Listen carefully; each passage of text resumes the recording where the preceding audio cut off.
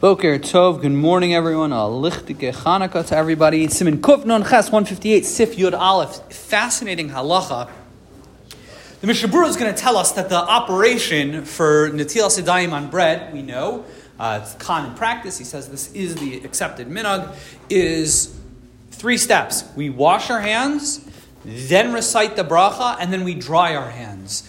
Those 3 steps. The truth of the matter is it's a bit of a perplexing system because the halacha, the Mechaber really starts by telling us is there's a shekala mitzvahs mevarech aleim over la'asiyasan.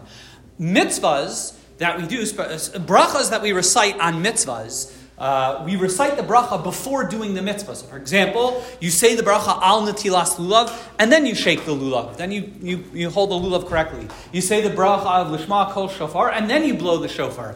Here, the halacha is we wash our hands first, and then we recite the bracha. It's really out of order. Really, you should recite the bracha beforehand, and then wash your hands. So why do we go ahead and reverse it? Why do we first wash our hands, and then recite the bracha? So there are 2 answers that are offered, one by the Shulchan Aruch and one by the Ramah. The Shulchan Aruch explains that oftentimes we wash our hands in a scenario where our hands are dirty. As indeed we saw, one of the institutions, one of the reasons why we wash our hands for bread is for nikios. And that being the case, oftentimes a person's hands are dirty, they're contaminated, they're full of stuff. So therefore, although ordinarily we recite the bracha kod over la'asiyasan, normally we recite the bracha before doing the mitzvah, here this is an exception to that rule. It's an exception to the rule because since a person's hands might be meluchlach, they might be dirty, so this is the exception. Here you do the mitzvah first, and this is the one exception to the rule, or an exception to the rule. We go ahead and we recite the bracha after washing our hands. The Ramah says, well, no, not so much. He has a different shot.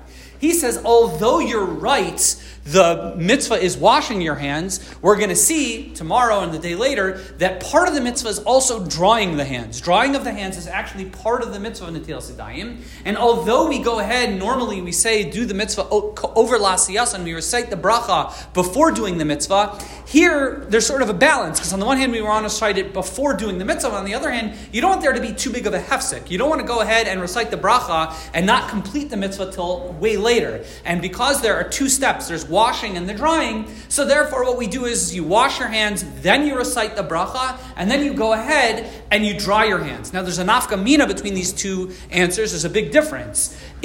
Can a person recite the bracha after drying their hands? According to the Shulchan Aruch, where this is an exception to the rule, you're allowed to go ahead and recite the bracha after completing the mitzvah. The halacha would be, even after completely drying one's hands, a person can still recite the bracha. According to the Ramah, who says, no, this is not an exception to the rule, but rather the reason why we recite the bracha after washing is because the drying the hands is still a completion of the mitzvah, and according to that answer, you should not recite the bracha after one has dried their hands. The Mishnah Berurah says, although we do follow the halacha of the Mechaber, the Ramah says we could be making like the Mechaber, you could recite the bracha even after you've completely dried your hands. It's preferable not to. You'll see a lot of people, and this is a mistake, you see a lot of people that recite the bracha while drying their hands. That could lead to a problem, because if your hands are already dry, according to the second answer, you really shouldn't be saying the bracha anymore. Really, you should recite the bracha before you've dried your hands. And the Mishnah Berurah even points out there are those who have an opinion of a custom of reciting Suyu Yidechem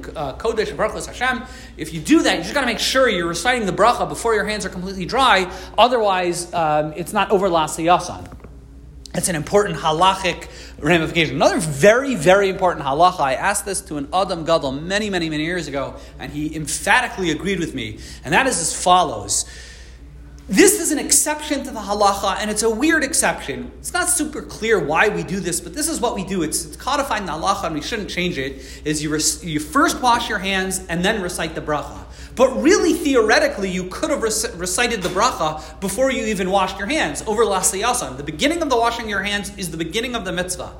Therefore, a person should not talk. You see this happen all the time. People are washing their hands, they're in the middle of a conversation, they start their Netilas Yadayim, and they're still schmoozing about how the Redskins choked last night.